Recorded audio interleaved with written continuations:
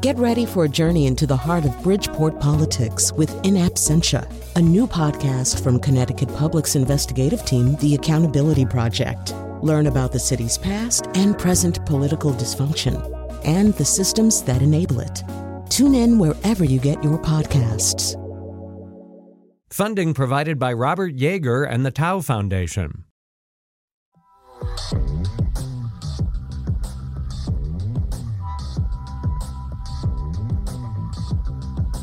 Well, hello. It's the nose. It's the end of the week. It's time to talk about culture. There's no Kion Wolf around today. It's one of these sort of slightly empty days in the studio, filled with joy, but not as many bodies around. And so we can't play you a comic intro. We can't even play you the music from Dunkirk, which is the first thing we'll be talking about today, because it would frighten and upset you. It would ratchet up your anxiety level, and you would say, what's wrong? Something is about to happen. Something really bad is about to happen because you have that music. Let me tell you who's here, and then I'll tell you what we're talking about. Teresa Kramer is a writer and editor of E-Content Magazine and the founding editor of The Cut, not to be confused with The Cut in New York Magazine. This is The Cut about Connecticut and grumpy people of a certain age.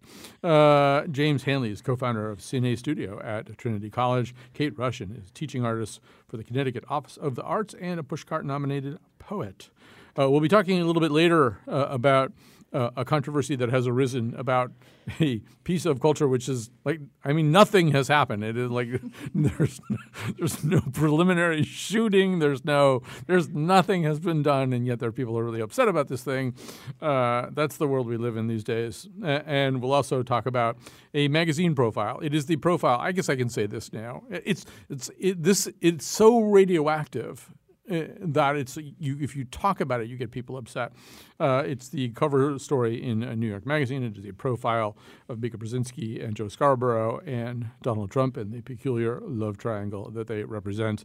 And I got yelled at it. I get yelled at in my house for having the magazine quietly in my hands in bed reading that article. I wasn't reading it out loud, and I yelled at just as a thought crime, basically, for having to.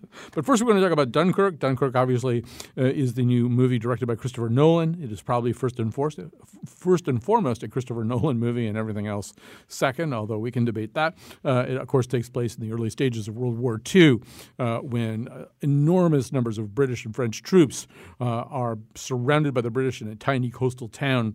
And spoiler, I mean, you should know this anyway, but miraculously, a huge number of them, essentially 10 times as many as Winston Churchill thought was possible, were evacuated, partly because of a flotilla of 700 local English boat owners who, like little boats that came across the channel, and helped out. So that's the story. I don't even know that that's exactly the story of this movie. It's one of the things that we're going to have to thrash out here. So I don't know where to begin exactly.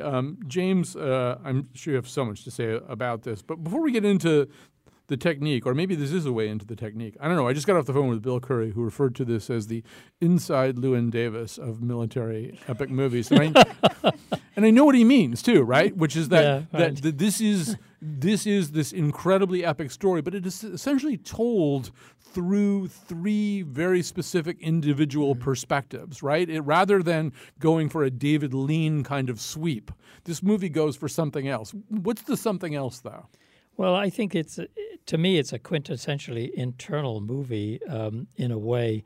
One of the things you mentioned, actually, is kind of interesting about mentioning Christopher Nolan. I think Christopher Nolan as a director actually is increasingly sort of submerging behind what he's creating. And I mean by that I found Dunkirk to be a sort of immersive experience that once it began, it just didn't stop until the end. It didn't have a sort of standard narrative. It used sound and picture in ways that are almost surrealistic in a way that sort of, to me, drew me in and became so absorbing that I felt I experienced something about war that was really different. It made me think about the ordinariness of people who get caught up in something that happens that they didn't control. And I'm thinking now of what we face now with the danger of an unstable person leading our country who I have this horrible fear that something could go wrong very quickly. And this film made me think about that. And I thought that really there's so much history about World War II, and you can read about Dunkirk, and you can think about the things that seemed to happen, and it is really complex in a way. All of the various events, the driving of the army, the British army toward the shore, and this was a major defeat, really. And it meant that there was a real sort of sense that the possibility of winning the war for the British was actually distant. This was a real threat. And I thought this movie really got to the heart of what that feeling was like. It's some of the images in it, like soldiers lining up, single file, waiting at the waves, for example, was an incredibly eloquent statement. Like, why are they all lined up? Waiting. It has been suggested that that's some of the Britishness of this movie. Yes, well, definitely so. But it so many elements like that there were, and the fact that instead of showing you a massive air battle, the air battles that took place were focused on just a small number of planes, and the very visceral nature of the people who were involved, the pilots who were involved, and the soldiers on the boats, and the threat of the bombs falling and being attacked by planes coming in and strafing the beach. All of those things, I just think it's a different thing. I think Christopher Nolan is an incredible talent, has an incredible talent for doing that, but it's sort of paradoxical that it's almost not about him. He's created something that is really focused away from him and his skills as a director, and more on a sort of immersive experience that takes you somewhere completely new, like seeing a piece of art or reading a book that really explains something and enlightens you in a different way.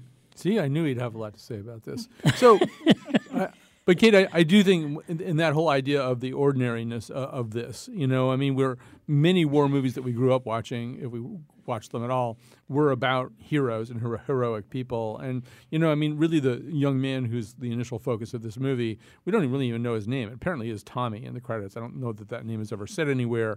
Our first two encounters of him with him over a short period of time mostly involve him trying to go poop. He tries to go poop in a village, and that doesn't work out so well because he gets shot at, and so he runs out into the beach and then finds another place to go poop. Well, you can't be more ordinary than that. You can't be more dragged down than that. And I don't know. I mean, I do agree with James that, and this is not a spoiler, but there's like one scene where there's just a series of explosions on the beach in a line, and they just stop before they blow up one particular person. And you just sort of think, well, that wasn't because that particular person was like really nice or special or anything like that, right? Yeah, I think the movie really communicates the randomness of horrible death throughout the film. And as I was watching it, I was very engaged by the movie. I was engaged by the soundtrack and the fact that there was not much dialogue. There wasn't any dialogue at the beginning of the film. And I was very engaged by what you referred to, James, as a kind of a surrealistic view of war. But ultimately, I came to see the film as being very flat. Although I was very relieved that although it was full of death, it was not full of blood and gore. And I came to think that the movie was really a merging of comics and a video game, especially from the beginning, where we get the perspective of the young, handsome protagonist who's just scrambling to save his life. And I asked myself, well, who is this for? And then I thought about the rating. It's PG-13. I said, well, this is a PG-13 war movie. And I think it's very ironic that Nolan has said several times that it's not a war movie. Right. And so then my question is, then what is it if it's not a war movie? He says it's a survival movie, right? Yeah. It's a survival movie, but I saw it as a movie about the heroes of this movie are the civilians for the most part, right? Like most of the sort of army infantry are just sitting there waiting to die for most of this movie. They're just sitting ducks. And it's sort of it almost read to me like one of those old-timey like British propaganda movies about like the pluck of the British people. And that was really how it read to me. I just thought this is a movie, and so my grandmother grew up in England during World War II, and so I've heard all the tales of these sorts of things, and so that was what I was thinking about for the entire movie. I just kept thinking, oh, Nana was getting bombed around this time, like. So that was what came across to me. By planes, we should say. Yes, by planes. She was probably also getting bombed, let's be real. Yeah. Well, I have so many things I want to ask you guys about. So one thing about this, James, all right, so we are dealing with one of the real key points of British mythos, I mean, this is an incredible story for England. Although it's a story which, I forget who pointed this out, but that other countries might not make that big a story out. It's essentially a story of colossal defeat. Yes, exactly. And it's and a very impressive retreat in the face of colossal defeat. But it really means something very specific to the British. Now, I do feel as though I thought everything that you said was just a brilliant description of what Nolan does. I think you could argue that it costs him certain things, and certainly the flotilla we know involved about 700 boats. It seems like a very small thing in this movie. That I mean, I know he's not David Lean. He's not going to do some huge sweeping shot with all these fluttering banners from these little boats and stuff like that. But I don't know. I thought I wanted a little bit more somehow, of what we think of anyway, as that kind of movie. Well, I think that his style of movie making is to play hard to get to begin with, right from Memento, that it's challenging the audience to pick out what's going on and to have some sort of sense of, like in the Batman movies, it's the psychology, the distorted psychology of the character that you have to sort of draw out, and it appears to be a superhero movie, but then it turns out to be a story of psychological turmoil, really, and the characters who are sort of spinning around it. One of the fascinating things to me about that approach is that it's like the content of what he's trying to get across is really what he's really focusing on, and he's not turning the movie. For instance, I thought what you said, Kate, about the movie being flat. I think it's actually flat for a reason, in that, number one, it is about a defeat, but it's also about a rescue. But it's a rescue from a horrible situation of these soldiers who were stranded. Yet what lies on the horizon is actually the possibility that England might get invaded, and it was quite likely, in fact. And many people felt that the enormous might of the army, the German army, was ready to do just that. And the movie doesn't have a start and a finish and a climax. And at the end of it, I felt it was kind of like when you've seen a stirring piece of music or heard a stirring recitation of some kind that it's like you let your breath out. Wow. Sort of the tension is lost at that point, and you're feeling your body in a different place, and your head is like trying to make sense of it. But I don't think that I think that that's what is really thrilling to me about this movie, actually, that it doesn't pander to the audience. It's really trying to say something a little different, which is to tell a story in a relatively simple, visceral way that doesn't involve the sort of massive flotilla of these small boats, but it does touch on the nature of the British myth, or not myth, actually, in some ways it's very true, about ordinary people who wanted to do something and they jumped in their boats. And in fact, some of them, like Mark Rylance's character, jump in the boat before the military get to him to tell him to do this. And this is something that is very fundamental about the idea of what was going on in World War II and how people were how you had all of these young people who were coming to war, who were coming from this disastrous defeat in war. And the question was, what was next? And you have this feeling of apprehension about it. And all of that, to me, gave it a reality that was totally different.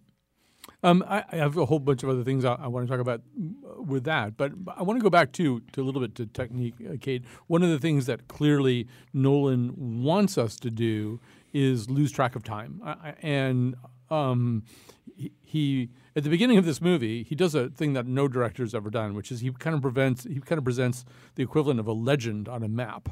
He says the mole, which is the name of this pier that they're all trying to use to get their boats. And the mole equals 1 week, and then you're told that the sea equals 1 day, and that the air equals 1 hour.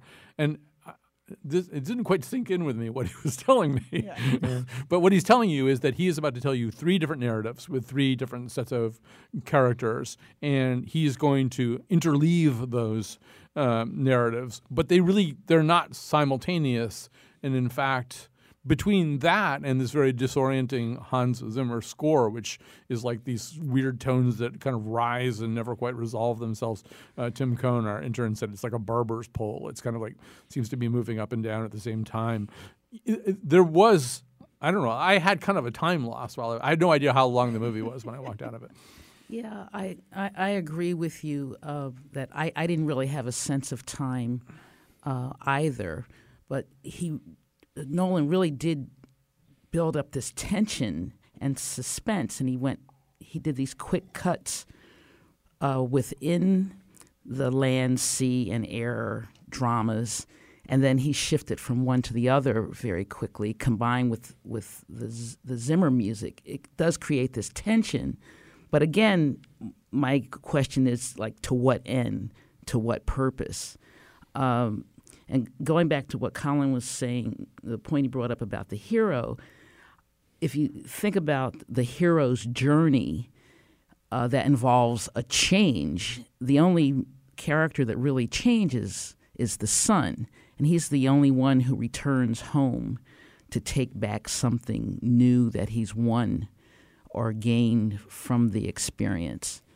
And I have to say that I found the absence of women and the absence of the colonial units within the evacuation to be There has been a little criticism of that the Indian army is not shown there. And the Senegalese units and the units from Chad and North Africa as well.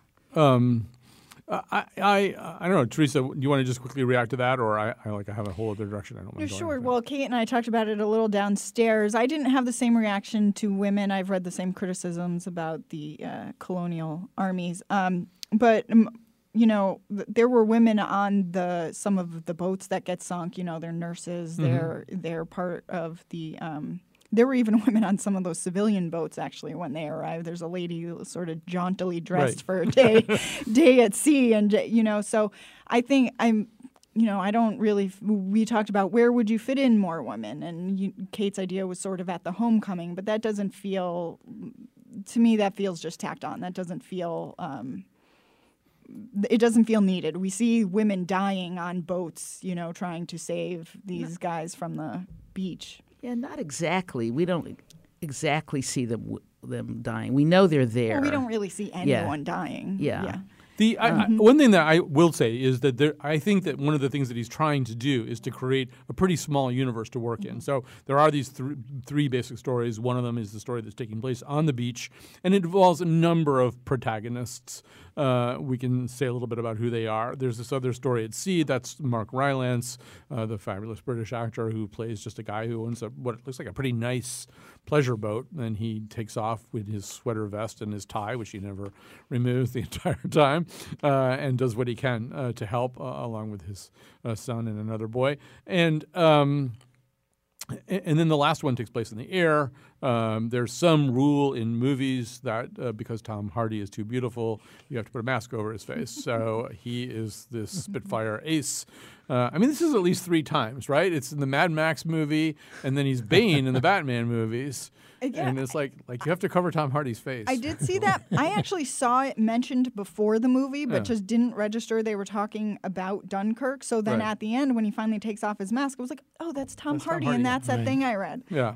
But I have to feel that Tom Hardy is complicit with this. That this has become part of his shtick. You want to see my beauty, you have to pay extra. Right. So, but with that last scene with him kind of posing and looking out before he's captured by the not too many spoilers. German. Not too many spoilers. Oh, you can't spoil comics, Colin. Really, come on now. Not too many spoilers here. Although I'm debating, there's the thing that I wanted to talk about. I'm trying to think of a way to talk about it without doing a spoiler. But what I was saying was this kind of small universe notion that you don't really see until the very end of the movie. You don't see a German. And even then, you really don't see a German. You don't see a German. I don't think you hear the word German mentioned. Maybe it's once or twice. You might hear the word Nazi somewhere. But really, there's a way in which this is kind of abstracted a little bit from context. These are people who, in a way, they could almost be in Syria or some other horrible place. This isn't quite so much about the specific geopolitics of that moment. You're not shown the enemy. You're not shown much discussion. And I think that's one of the reasons that it's kind of maybe as ethnically confined as it is too. It is this little abstracted moment. And somebody just tweeted and said, "Is this in some ways a Brexit movie?" Being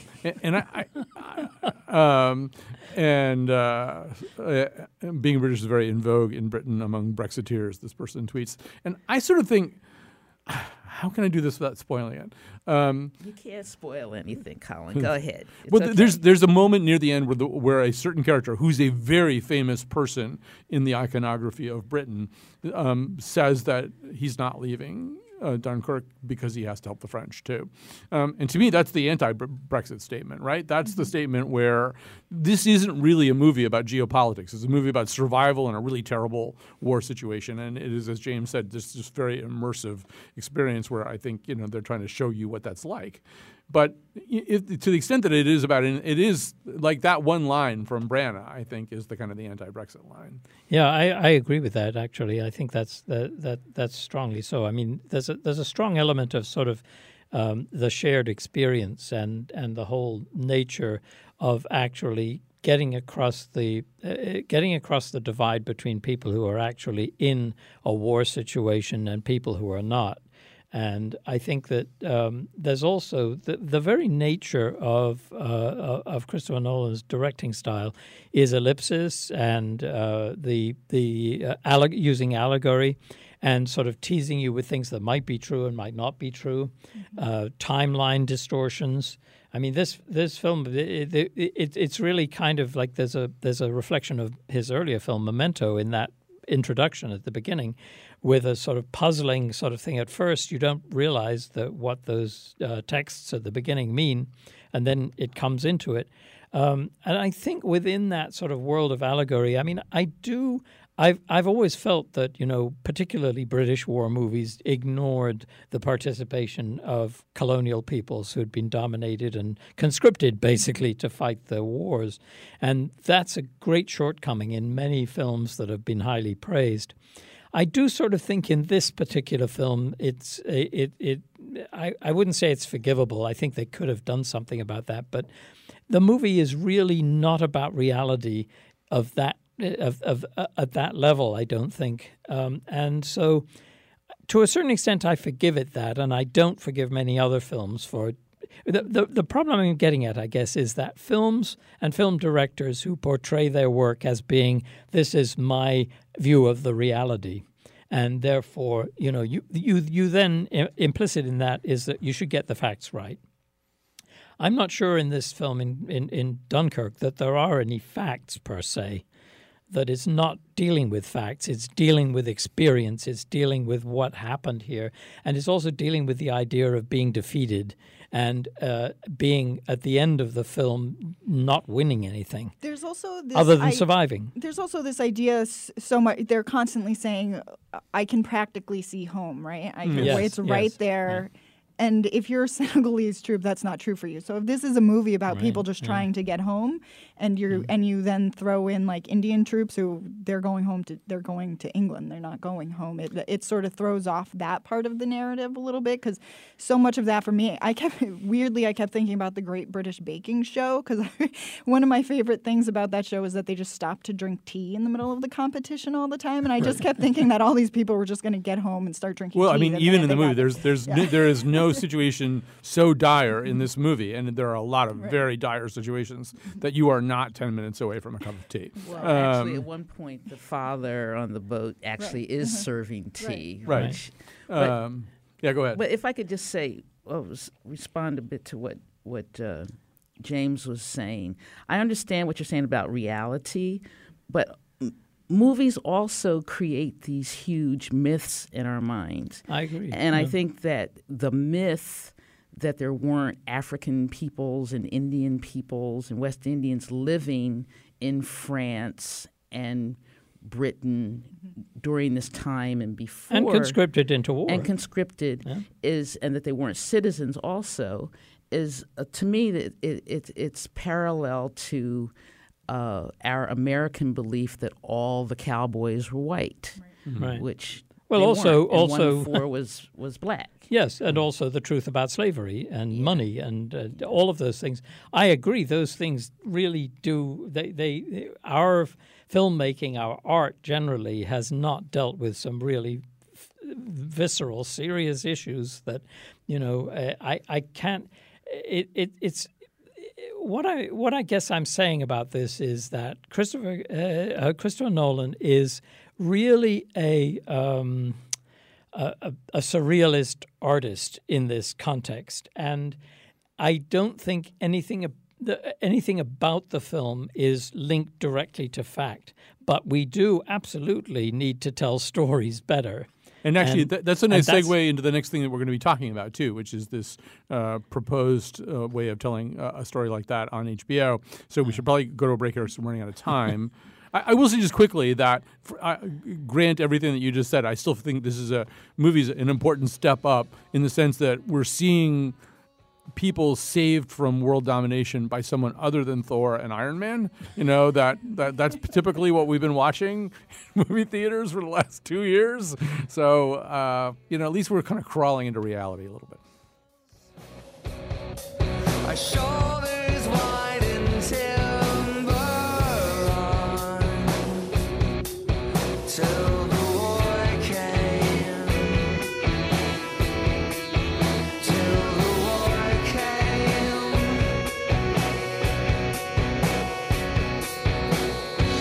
A terrible autonomy. Oh, there's never enough time. We didn't get to talk about all the different IMAX configurations, and James went to a place in Providence where when you watch Dunkirk, you can actually get wounded. It's like their equipment's that good. It's the one theater where they put the old style tall IMAX screen, which is totally enveloping, really amazing. And, of course, this thing was shot on film. It can be shown in 70 millimeter, all that kind of stuff. So anyway, we had to skip that. But if you want to know where to go to completely, you actually have a small abrasion from shrapnel, James will tell you how to get there. All right, so we were talking towards the end of the last segment about, how do you make some of these important and tragic consequences of history come alive in when you transfer them to the world of either historical drama or non-historical drama. Well, I think that's a not too awkward segue into a weird controversy that popped up in the last week or two over HBO's plans for a project called Confederate. You must have heard about it by now, even though it's nowhere close to being anywhere where you could see it. I mean, in fact, it's not clear that pen has been put to paper very much on this.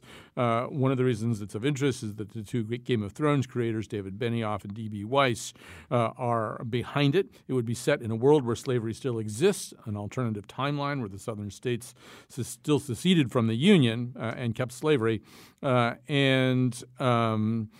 it has been denounced. We should say, so I don't have to sort of spring it back, that there are two African-American creators involved here, Nichelle Tramble Spellman and Malcolm Spellman, who feel as though that they've got something to say with this project. But it's already been denounced, and it's been attacked as slavery fan fiction, among other things.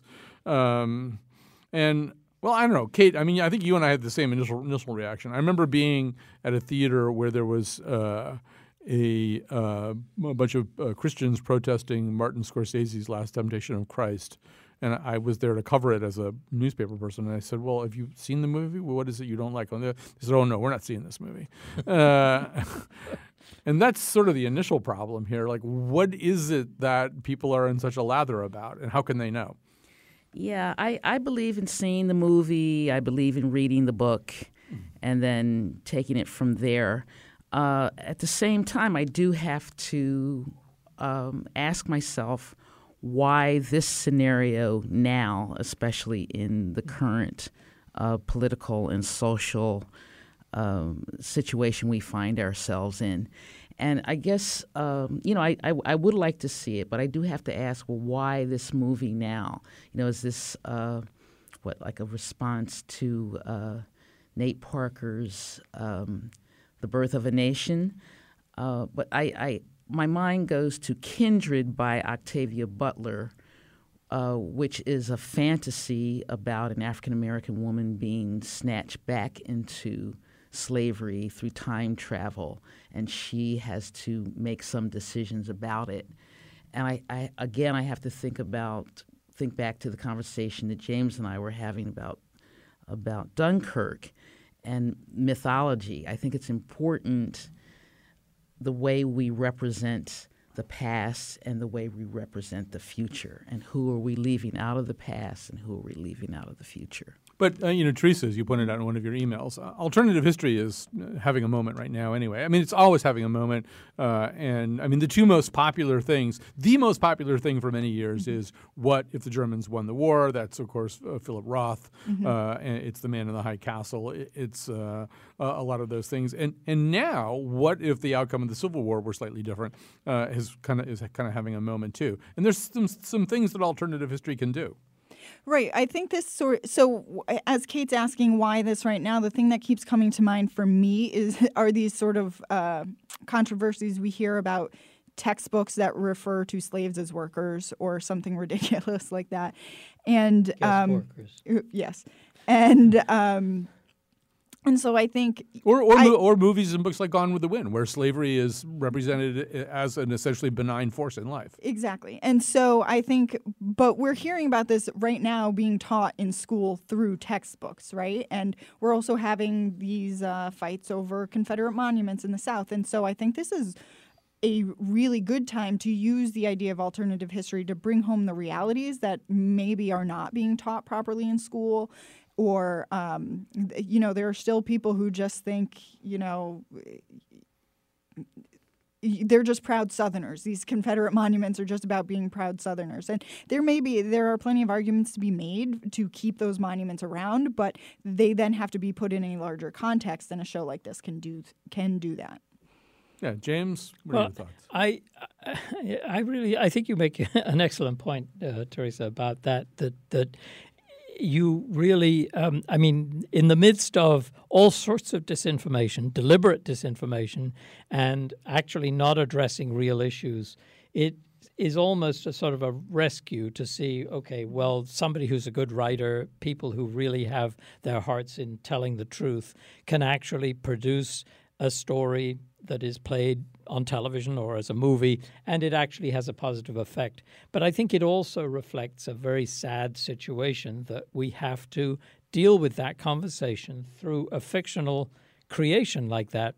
I mean, I think that the time to have a discussion about the wealth that was created by slavery all over the world, and the fact that that lies at the base of our massive commercial machine around the world, and that this massive commercial machine has now sort of taken over to such an extent that people's lives are really deleteriously affected by it, and we still cannot have that conversation about the nature of slavery, and that slavery was something that produced a lot of wealth for people who are alive now and who are deciding things like what's going to happen with rights, who's going to vote, and stuff like that. And that, to me, is, I mean, that's a background to it. I mean, okay, I appreciate the honesty of people who really want to tell this story, but is there no way to actually have more of a discussion that actually is based in reality and actually talks about the nature of, okay, what about an enormous bank that is based on the fortunes of slavery, and that we haven't had that discussion? And just one last thing. One of the things that bothered me about this was it being called Confederate, not Confederacy, or like it's using the word Confederate. And there's a sort of subtle message about that this is somebody who's actually, maybe doing the wrong thing, but is somehow admirable. I don't know if I'm alone in that, but it's like a creepy sort of feel. The title as well. Although I think I would put that in the category of give it time. Let's see what it really is. Let's see why it's really called that. I do want to say, first of all, James, I feel like one thing doesn't preclude the other. I mean, Ta-Nehisi Coates wants to write really serious books about reparations and stuff like that. He also wants to work on comic books. And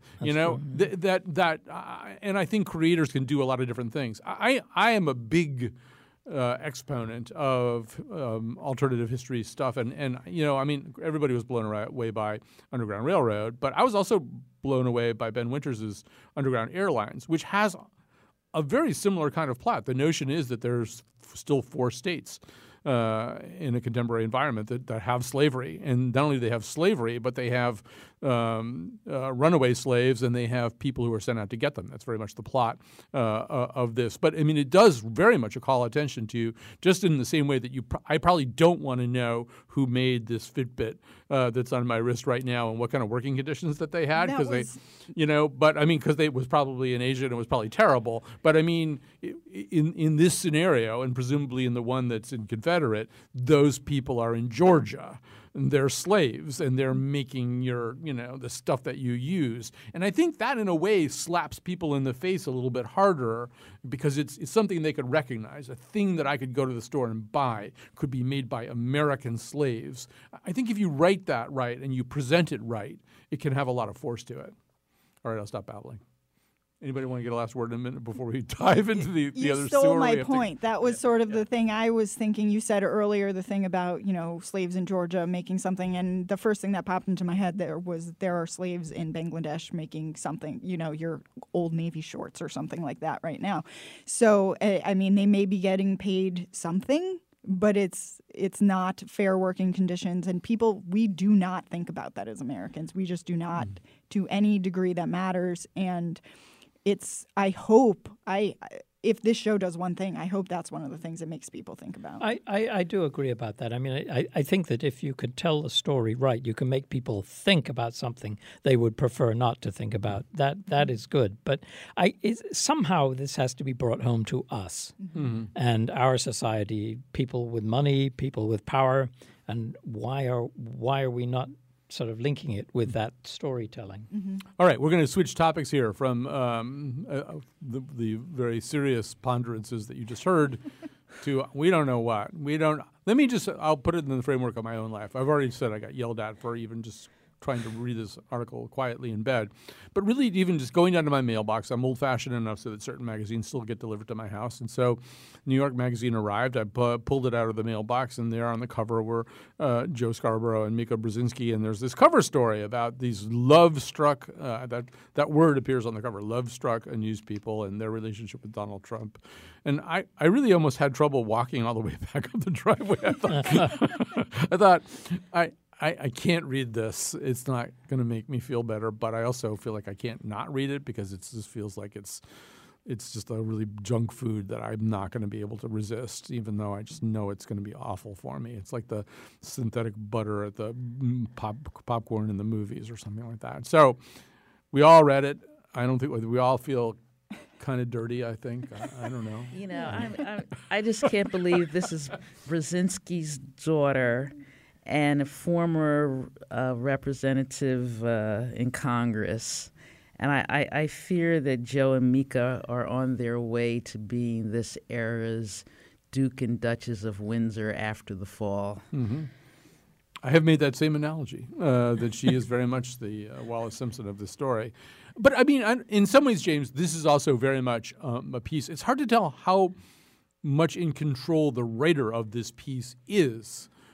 Or even to divine entirely what the writer's attitude towards this is. It's very much a piece about modern narcissism and the enshrinement of it and the fact that narcissists no longer feel that they have to in any way conceal their narcissism. Exactly. That was my reaction. And so I had this vision of sort of first of all, a public relations firm being hired to clear up this image problem. And then, okay, let's sell this concept. And then they go around the magazines and what do you know, New York Bit. And they produced this article, which I don't know. I mean, this is a greatly uncovered story, I think, is how many people hire consultants like this and public relations consultants. And certainly both the network and the individuals have something to gain by having something like that happen. And it's kind of like humanizing people who are behaving in a totally bizarre fashion and actually appearing to facilitate some really awful things, and yet trying to sort of recover and be the intelligent ones amidst this sort of maelstrom of dreck. You mean somebody paid for this? Why didn't they do a better job? Maybe they shouldn't get the final check. Well, I don't want to step on anything you might be getting ready to say. Well, this show was basic. I mean, this article was virtually unreadable to me. I started reading it, and then we weren't sure. I wasn't sure if we were going to talk about it, so I stopped. And then when we decided we were talking about it, I just sort of groaned and unhappily forced myself to finish reading it because it is. I mean, it's insane. There are quotes that go on for multiple paragraphs that I have no idea who's talking by the end of them or who they're talking about. Well, that's because Joe and Mika don't know where one ends and the other picks up. Or that quote's in there, right? They can't tell where the boundaries are between the two of them. Anyway, continue. And there is the first, I don't know, it was probably 4 paragraphs of this article is about this rabbit that she gives him, and then their rabbits humping each other just incessantly. Yeah, what the hell is that about? I don't know. And I could not imagine. And then he gives the rabbit away because it scratches him. And I was like, who gets scratched by a rabbit? Just clip its nails. And then I've never seen Morning Joe, and I will never watch it now because I came away just loathing these people and thinking anyone who ever spent any time with Donald Trump voluntarily is probably a monster anyway. So I don't need to know much more about these people. Well, one of the problems with this article, I'll just wrap this up because we got to get to endorsements anyway. I mean, it sort of conflates 2 questions. One of them is the highly uninteresting question of their relationship and how it came to be and what form their love takes and to what degree it resembles what rabbits do. Repeatedly. And then there's this other, and that's their narcissism is all very wrapped up in that. And then there's this other somewhat more pertinent question of to what degree did they come to Donald Trump as fawning coach dogs to try to secure some special place in his court, and then having that not really work out and fall apart, turn into a little bit more of an opposition party and begin picking at him. And I think that if somebody was hired, James, to correct a particular impression, I think that might have been really important to them, and I don't think they got what they wanted. By the end of the article, I'm fairly convinced that that's exactly what happened, that they attempted to ingratiate themselves with this man. They did not behave like actual journalists. And I think that's absolutely true. The article itself turns out to reveal something they probably really weren't too happy about revealing. And I think that it's a demonstration, too, of exactly how unaware do you have to be to realize it's dangerous to befriend somebody like Donald Trump, especially if you're a news person. I don't know. I'm still trying to get the image of Joe Scarborough's bare, glistening ankles wiped from my brain. Yeah, we do have references to his bare, glistening ankles. We are not told what they glisten with. We have to stop right now, and you're probably pretty happy about that. We're going to take a break, and we'll come back. No, I shouted from the highest hills. I even told the golden daffodils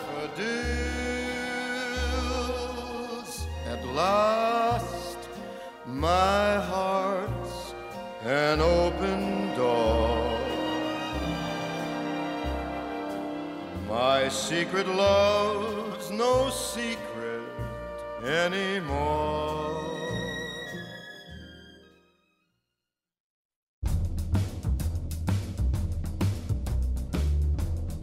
Today's show was produced by Jonathan McPants and me, Kyone Wolf. The part of Bill Curry was played by Ryan Priebus. On Monday, we'll be back with news from over the weekend on The Scramble. And now, back to Colin. Before we do endorsements, I just quickly want to tell you or remind you that on Sunday at 3 p.m. at the Schubert Theater in New Haven, Al Franken and I will be on stage in conversation together. Tickets are available from the Schubert box office. Teresa was just talking about what sorts of behaviors either do or don't make you an a-hole. And I just want to say that my moment, my a-hole moment of the day was saying to my significant other, yeah, we need to be in the car by 1:30 because Al's going to call me then from the road. I thought, okay, yeah, Al's going to call you, sure. Because you know Al, right? Anyway, but it'll be a great event, and please do buy tickets and come. And when you buy a ticket, I think you get a book, and it gets signed and stuff like that. So I think that's good. All right, time to make some endorsements. Let's start with Teresa. I had a tough time this week because I've been consuming a lot of frivolous garbage. But one thing I was worried how that sentence was going to end. But amateur porn was like my fear, I think.